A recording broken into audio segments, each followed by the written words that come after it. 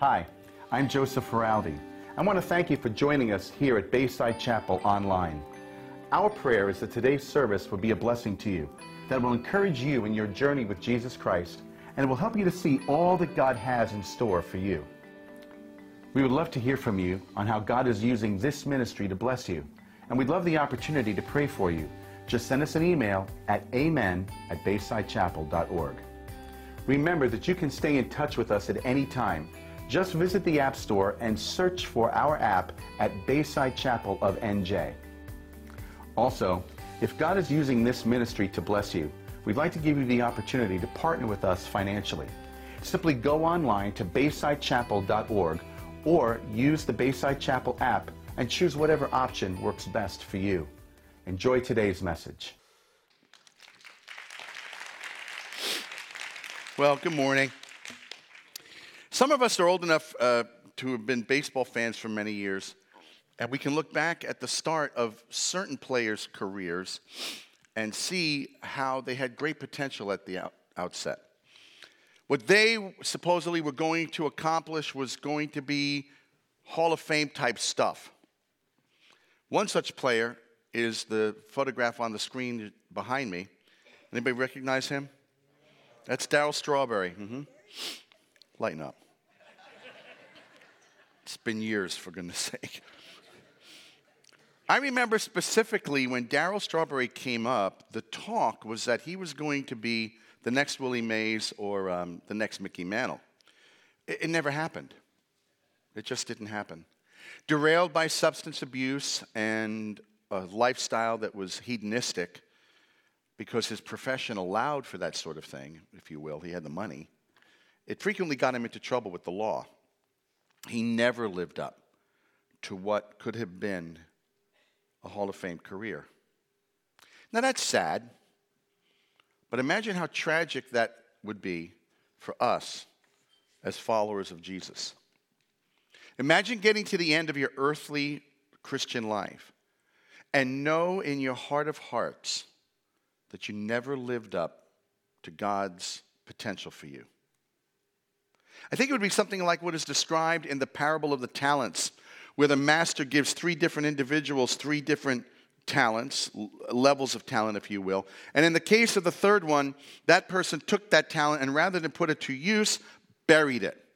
And so when the master returned, rather than hearing, "Well done, good and faithful servant," he was told that he was wicked because he had wasted what had been given to him. I don't know about you, but I don't ever want that to be said of me, nor of Bayside Chapel, nor of any of you individually. We have been blessed over these years to see God work through us in the lives of many people. But the danger in that is that we can become complacent. So the question we are asking this morning, as we begin a new series that we're calling Revision, wherein over the next 3 weeks we will look at what we believe as a leadership team God is putting on our hearts, and we definitely want to give you the opportunity to speak into that, but we want to bring you up to where our thinking is. And so as we do that, the question that we're asking as we look at the next 5 years is very similar to a question we asked some years ago for the first vision process that we had. What might Bayside Chapel look like if we let God get a hold of us? Well, now the question is slightly different. What might we look like if we continue to allow God to get a hold of us? We want to become, in practice, all that God has given us the potential to become. And I am convinced that that means that the Lord Jesus must be seen through us. That's what needs to happen. This morning, we're going to look at a passage from Paul's letter to the Colossians. If you have a Bible, turn to the letter to the Colossians, or you can find it on your app or on your phone, whatever you prefer. This is Colossians chapter 1 and verse 24 to 29. That's going to be our text for the morning. And in this passage, we are going to see three things that we must embrace for Jesus to be seen through us. Three things that we must embrace for that to become a reality. Here's the first. We must take hold of what God has made us. The Apostle Paul writes in verse 24, "Now I rejoice in my sufferings for your sake, and in my flesh I am filling up what is lacking in Christ's afflictions for the sake of his body, that is the church." Paul is beginning to describe to the Colossians his ministry. And he refers to the fact that his ministry, like all true ministry, can come with a price. He speaks of suffering for the sake of the church. And we read about that suffering in other letters that he wrote. What was true of Paul, we may expect to be true of us. Paul's calling and mission is similar to ours because it's the same great commission that the Lord Jesus gave all of his followers. Fulfilling our ministry can bring affliction, can bring suffering. Now, this word that is translated suffering is not the same word that is used to describe Jesus' suffering on the cross. However, it is used of Jesus in regard to his suffering as he conducted his ministry that led up to the cross. There was affliction that he knew. Think about it. During his ministry, Jesus experienced ridicule, scorn, and rejection. That never happens to us, right? That's been true of the church throughout its history. And it's true even today. Many sold-out servants for Christ have known great affliction, great suffering, and sometimes even terrible death for their commitment to what Christ has called them to. But that suffering is nothing compared to the glory that will be ours. There may be a price, but it's worth it. And so now as Paul begins to describe in detail this ministry to which he's been called, the first thing he says in verse 25 is, regarding the church, of which I was made a minister according to the stewardship from God that was given to me for you. He says he was made a minister. That means that Paul was passive in this. Now, what I mean by that is, Paul didn't set out to be what he became. Did any of you ever set out on a path that you thought would lead you to where you are in your walk with the Lord? I didn't. I never meant to be a pastor. I was a music teacher. That's all I wanted to be years ago. I was a music teacher. I was a music teacher for 16 years. This wasn't my plan.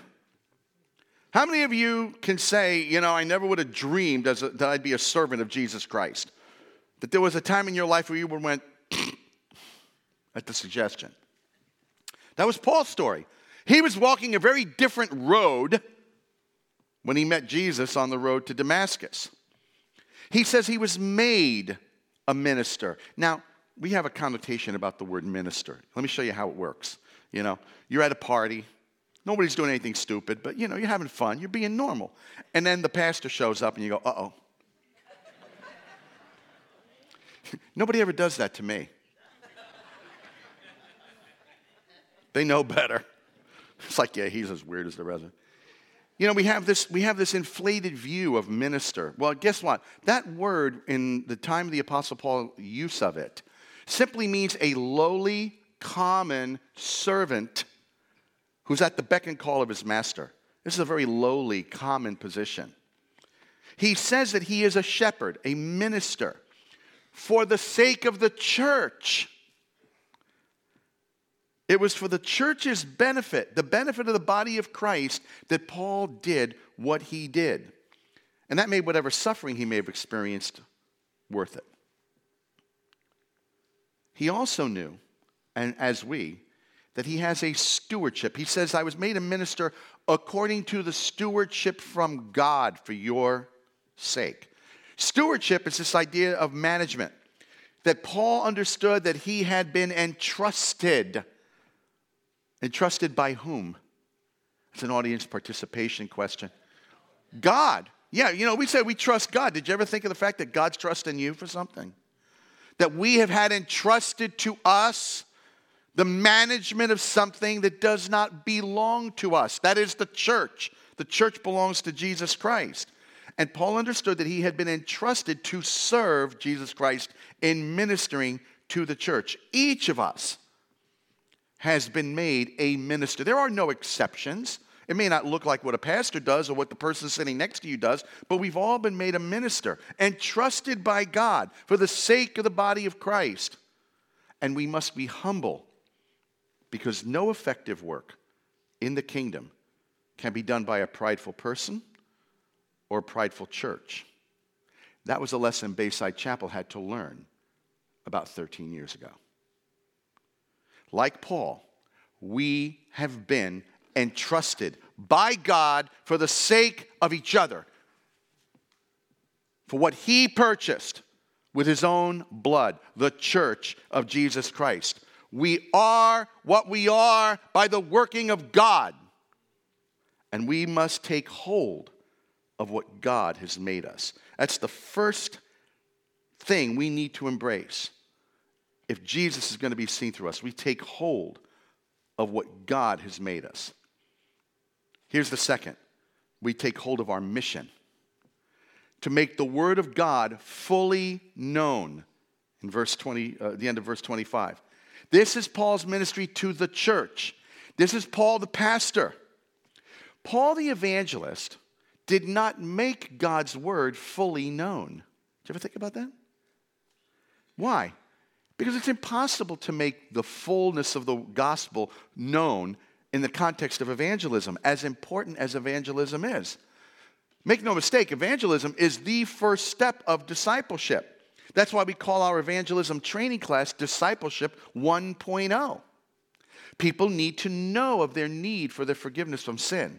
They need to know of God's provision at the cross through the death of Jesus Christ. They need to know that God raised him from the dead and choose then to place their trust in Jesus for the forgiveness of their sin, for what he did for them. That's the beginning of the gospel, not the end. Once a person is saved, they need to grow.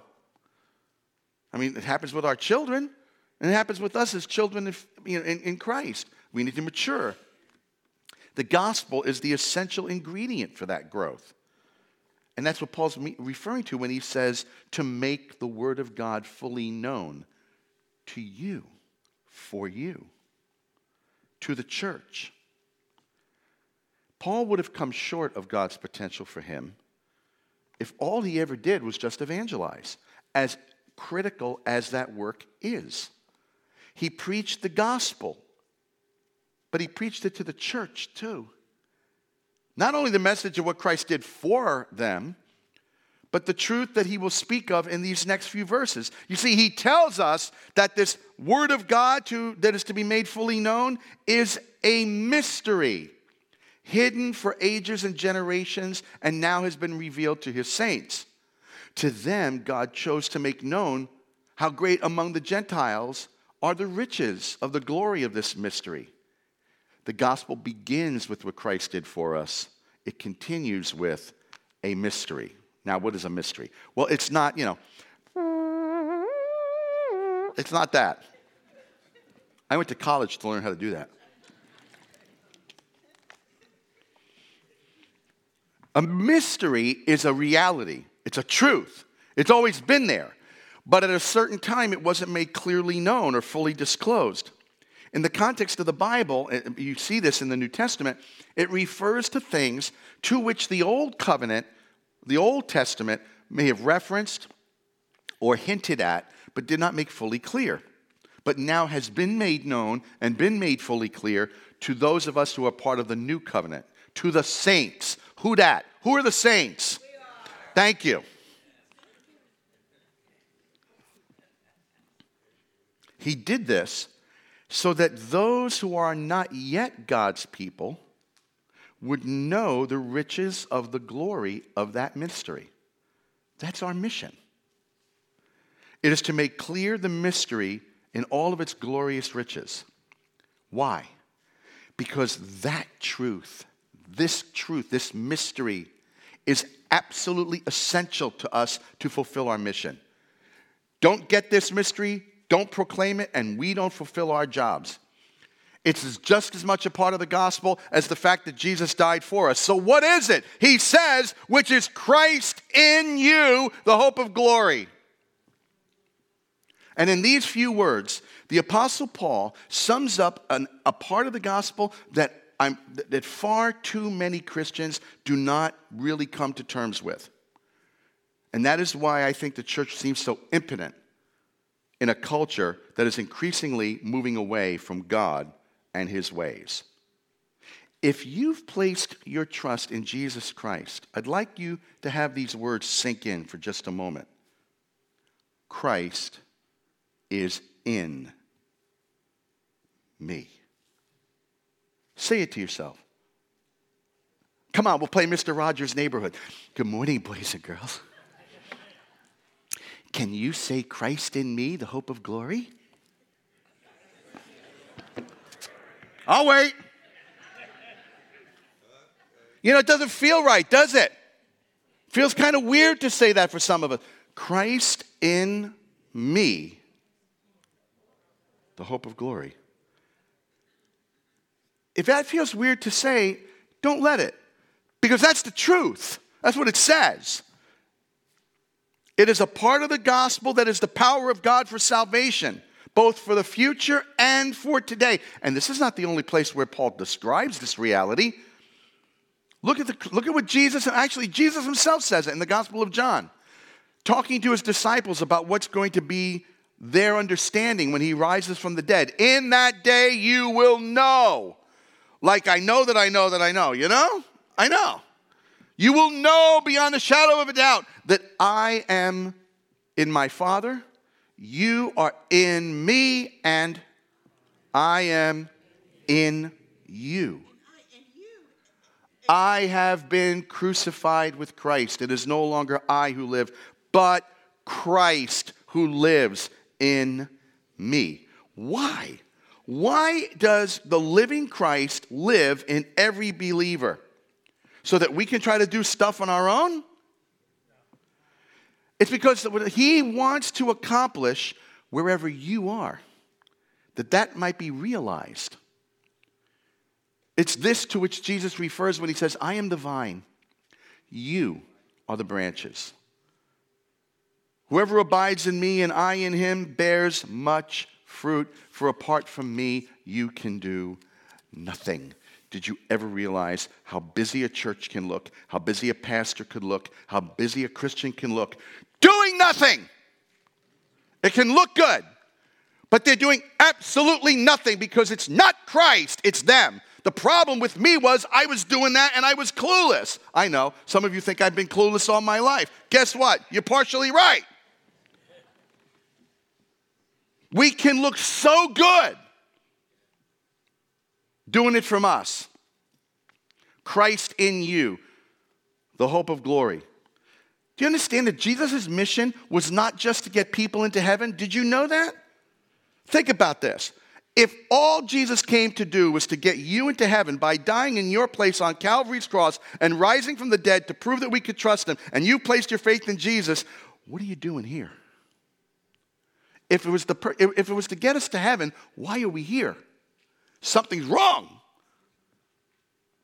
That's not the whole reason that Jesus did what he did. He did it also so that he could live in and through his followers, to deal with that sin problem, so that he could indwell us. Jesus gave his life for you in order to give his life to you, so that he might live that life through you. There's no exceptions. Listen to this quote. This is what God had in mind when he sent his son. Not just to get us out of hell and into heaven, but to get the God of heaven into you and me. So that Christ, living in our hearts, might be our hope of bringing God out into the open where he can be seen to his glory. That's not just for pastors. That's not just for elders. It's not just for Yankee fans. It's for every follower of Jesus. This is the hope of our glory. This is biblical, Jesus-based assurance. It's something about which we are certain. This is not hope with a question mark. This is hope with an exclamation point. It is glory, not just for the future, but for now. It's the reality of Jesus Christ now. And so as those who've been reconciled, we're indwelt by the Holy Spirit. That's how Jesus can live his life through all who belong to him. Our gospel includes the wondrous message that Christ's life continues to this moment through all those who rely on him to live that life through us. I can see how excited you all are.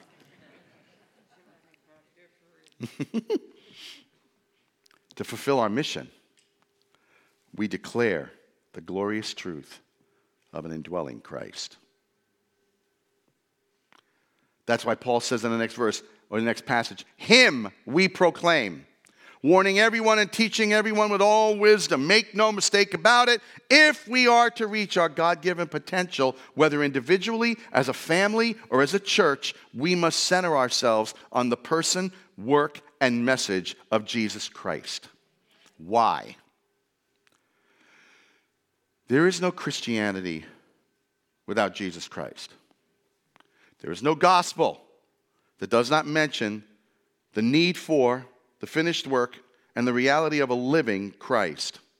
There are plenty of so-called churches filled to the brim that never preach the message of redemption through faith alone in Jesus Christ. We can talk about God all day, every day, day after day, and you probably won't offend most people. But mention Jesus Christ and watch what happens. You know, those two words are a curse for a lot of people. Jesus Christ. If we never talk about the person and the finished work of Jesus Christ, we have not preached him. We have not preached the gospel. No Jesus, no gospel, no hope. Can you see why it's so strategic in the days in which we live to understand this? Don't worry about how they respond. We just do our job. And so as true as all of that is, we fail if we do not preach all of the gospel. Now, what do I mean by that? The gospel is the message of Jesus' finished work for us. You can't be a Christian if you don't understand that. You take hold of what Jesus has done for you. Now, let me suggest that that's the first half of the gospel. The gospel also includes the fact of our union with Christ in his death, resurrection, and having been seated with him at the right hand of God. I am in Christ. Christ is in me. You ask most Christians, what happened at the cross? And they'll tell you, well, Jesus died for my sin. Yeah, what else happened? Well, he shed his blood. Yeah. Well, so that I could be cleansed. Uh-huh. What else happened at the cross? At the cross, God did a thing to make it possible for the one who died on the cross and rose again to live in you. Now, Christ's life continues through God's people. The gospel tells us that because of our union with Christ, that you and I, first of all, have been set free from sin's authority. Because when he died, the sinner that I was died with him. Look at this passage. We know that our old being has been put to death with Christ on the cross in order that the power of the sinful self might be destroyed, so that we should no longer be slaves of sin. For when a person dies, he's set free from the power of sin. If you're a believer in Jesus Christ today, did you know that you're not what you were? Did you know you're not a sinner saved by grace?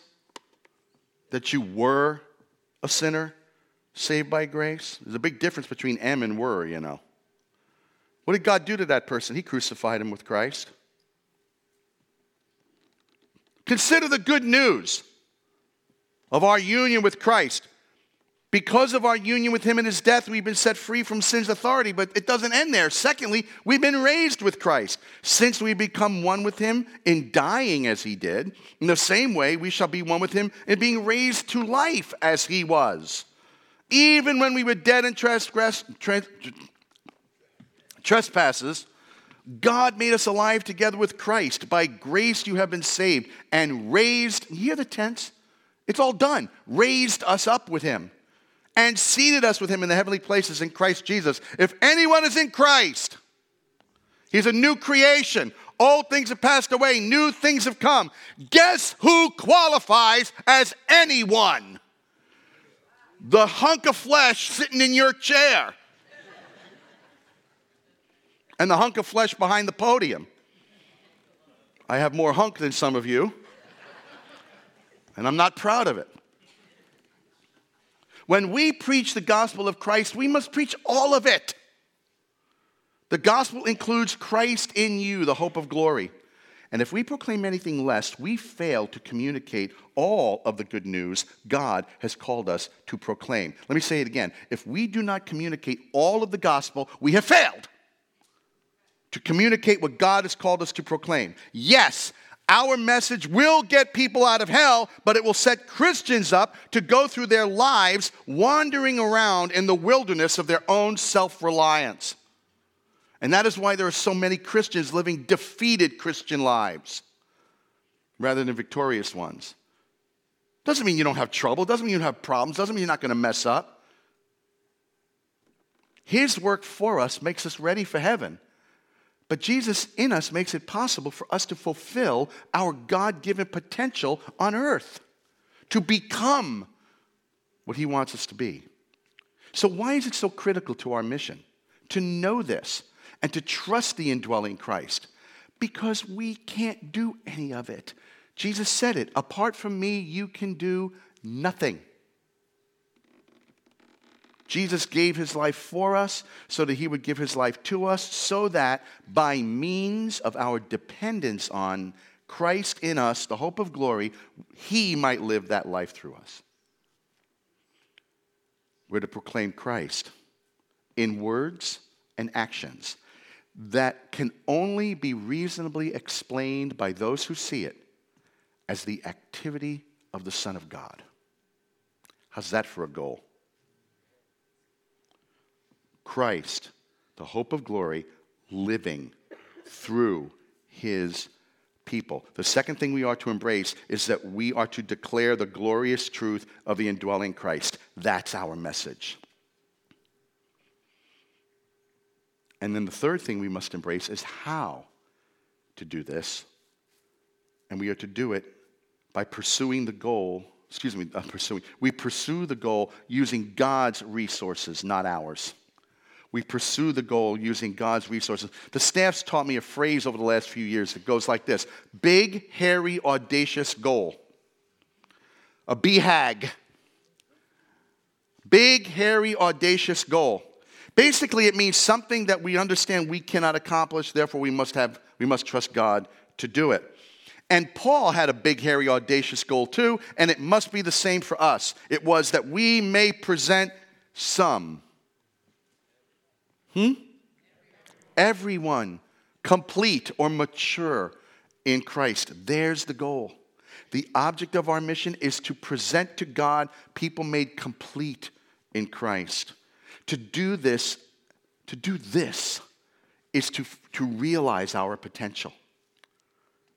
It's what drove the Apostle Paul. It is what must drive us. The goal is uncountable numbers of people who are fully developed and perfected by the living and dwelling Christ. People who, according to the Scriptures, are filled up to all the fullness of God, attaining to the whole measure of the fullness of Christ.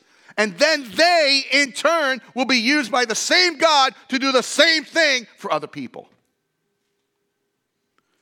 You know, just because someone's come to faith in Christ doesn't mean they're mature. See that little precious one over there? Not you, ma'am, the one you're holding. No offense. Mom doesn't want her to stay. It is a girl, isn't it? Yeah. Mom doesn't want her to stay like that. She wants her to what? grow. We have to grow. I grow two directions, up and out.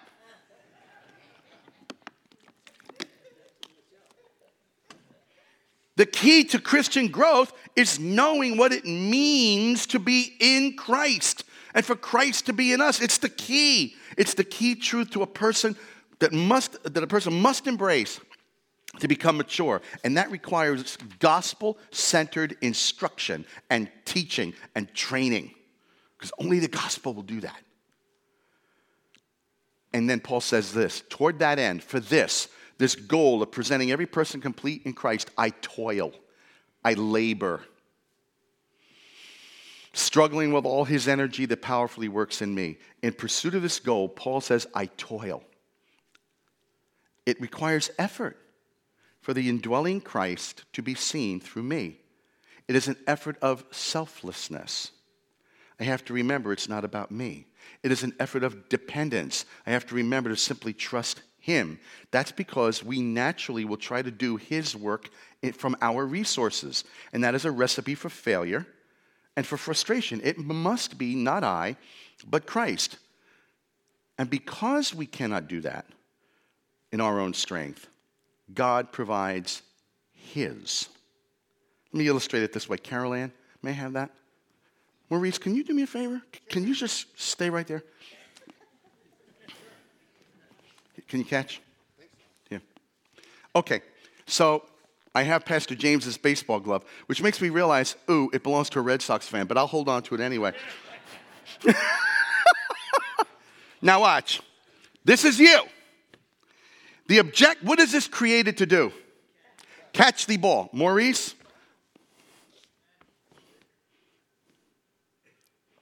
Just go ahead. It'll catch it.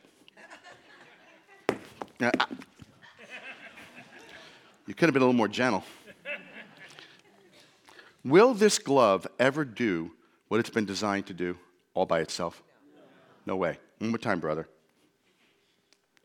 Now, my hand is the indwelling Christ. Energizing this. Not too hard, I'm old. Yeah, that'll be working. That's what it's... Really? I'm preaching the gospel. They clap because I catch with it. I never understood that. Do you understand the point, gang? This is what God has made us to accomplish in Christ. But unless it's Christ operating in the vessel, it cannot do what it was designed to do.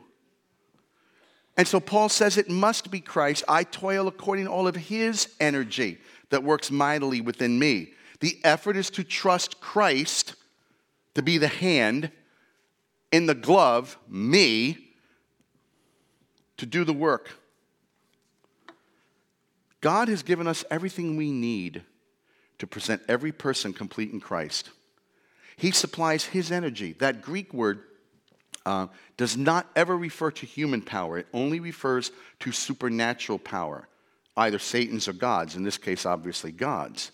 But we put in the effort to trust Christ to be the one doing the work through us. It's a life-changing thing for us, and it's a life-changing thing for other people. Now, where in any of this have I promised you that you will feel something? It's not there.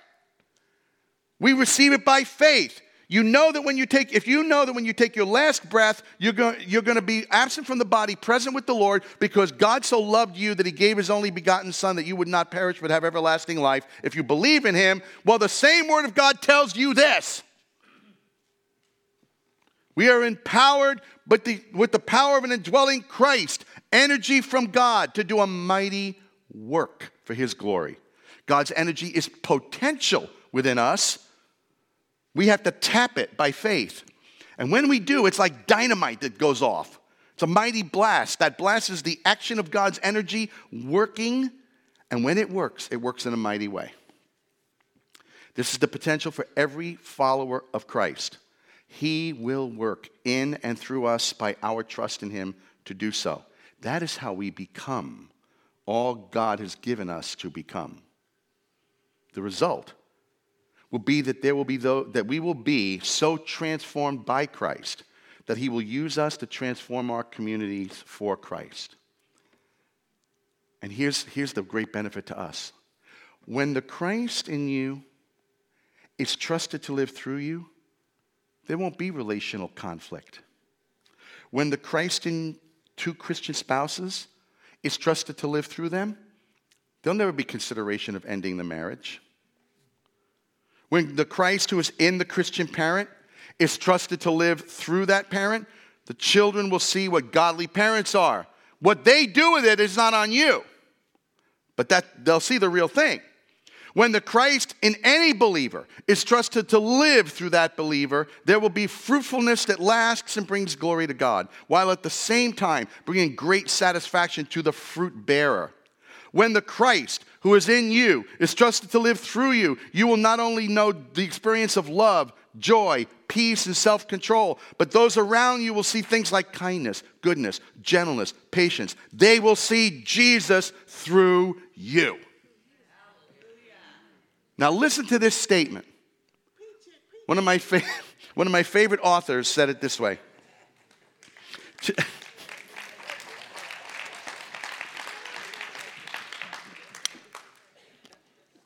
To be in Christ, that's redemption. For Christ to be in you, that's sanctification. To be in Christ makes you fit for heaven. For Christ to be in you fits you for earth. To be in Christ changes your destination. For Christ to be in you changes your destiny. The one makes heaven your home. The other makes this world his workshop. The Christian life is the life that the Lord Jesus lived 2,000 years ago, lived by him in you now. In order for us to become what God would have us become, there are three things. We take hold of what God has made us, we declare the truth of the indwelling Christ, and we pursue the goal using God's resources. You know, there's only really one explanation for the ministry of the Apostle Paul, and that is that the Christ whom he preached was allowed to live through him. And we must not make the mistake of thinking that what Paul says about himself here is really only true for him and not for us. That's a lie that the enemy would love for us to embrace. The truth is, the same Jesus who lived in and through Paul is ready to live in and through us to do whatever his agenda is. Jesus made it possible for us to become the vessel through which he expresses himself wherever we are. And that leads then to some important questions we have to ask ourselves. Do I know the reality that we've been talking about? Do I know the reality of Christ in me? Do I understand and embrace by faith the implications of that reality? Have I learned what it means to say, I live by faith in the Son of God who loved me and gave himself up for me? So that when people see my life, they see something that can only be explained as the reality and the activity of Jesus Christ through me? If I answer yes to these questions, then I'm ready to toil according to all of his energy that would work mightily in me. But if you can't say yes to all those things, don't feel badly. I've got good news for you. Bayside Chapel is committed to people knowing this part of the gospel. And we have resources to facilitate you to know and apply the truth of Christ in you, the hope of glory. You know, there was a great change in the life of Darryl Strawberry. Did you know that? He never lived up to his potential as a baseball player, but God. Darryl came to faith in Jesus Christ and now has a powerful testimony that he shares, particularly within the realm of overcoming addiction. Now he is fulfilling his greatest potential. This first week of walking through our vision for the next 5 years focuses on our becoming. It's about what God has for all of us in Christ. We want to see God transform every man, woman, and child towards spiritual maturity. That means that Christ will be fully formed in all of us so that we can fulfill that potential. God has given everything that we need so that Christ may be seen by those around us. The goal is that they also would become the means by which Jesus would be seen through them. That is what we have the potential to become. Rely on Jesus to shine through you. He's ready to do it. Let's pray. Father, thank you for your truth. It may be difficult, perhaps, for some of us. Father, thank you that for all of us who have placed our faith in Christ, that you have brought us into Christ. We are in him, and he is in us. Whatever you want, bring us to a place of total availability to you. Thank you that you've called each of us to be common, humble servants, to make known your truth, the word fully known, to make known a great mystery of the living Christ living in and through his people. And toward that end, Lord, that we might be used by you to present every person complete in Christ, and that we would exert the effort of selfless trust in you to do it. Thank you that you're faithful. In Jesus' name, amen.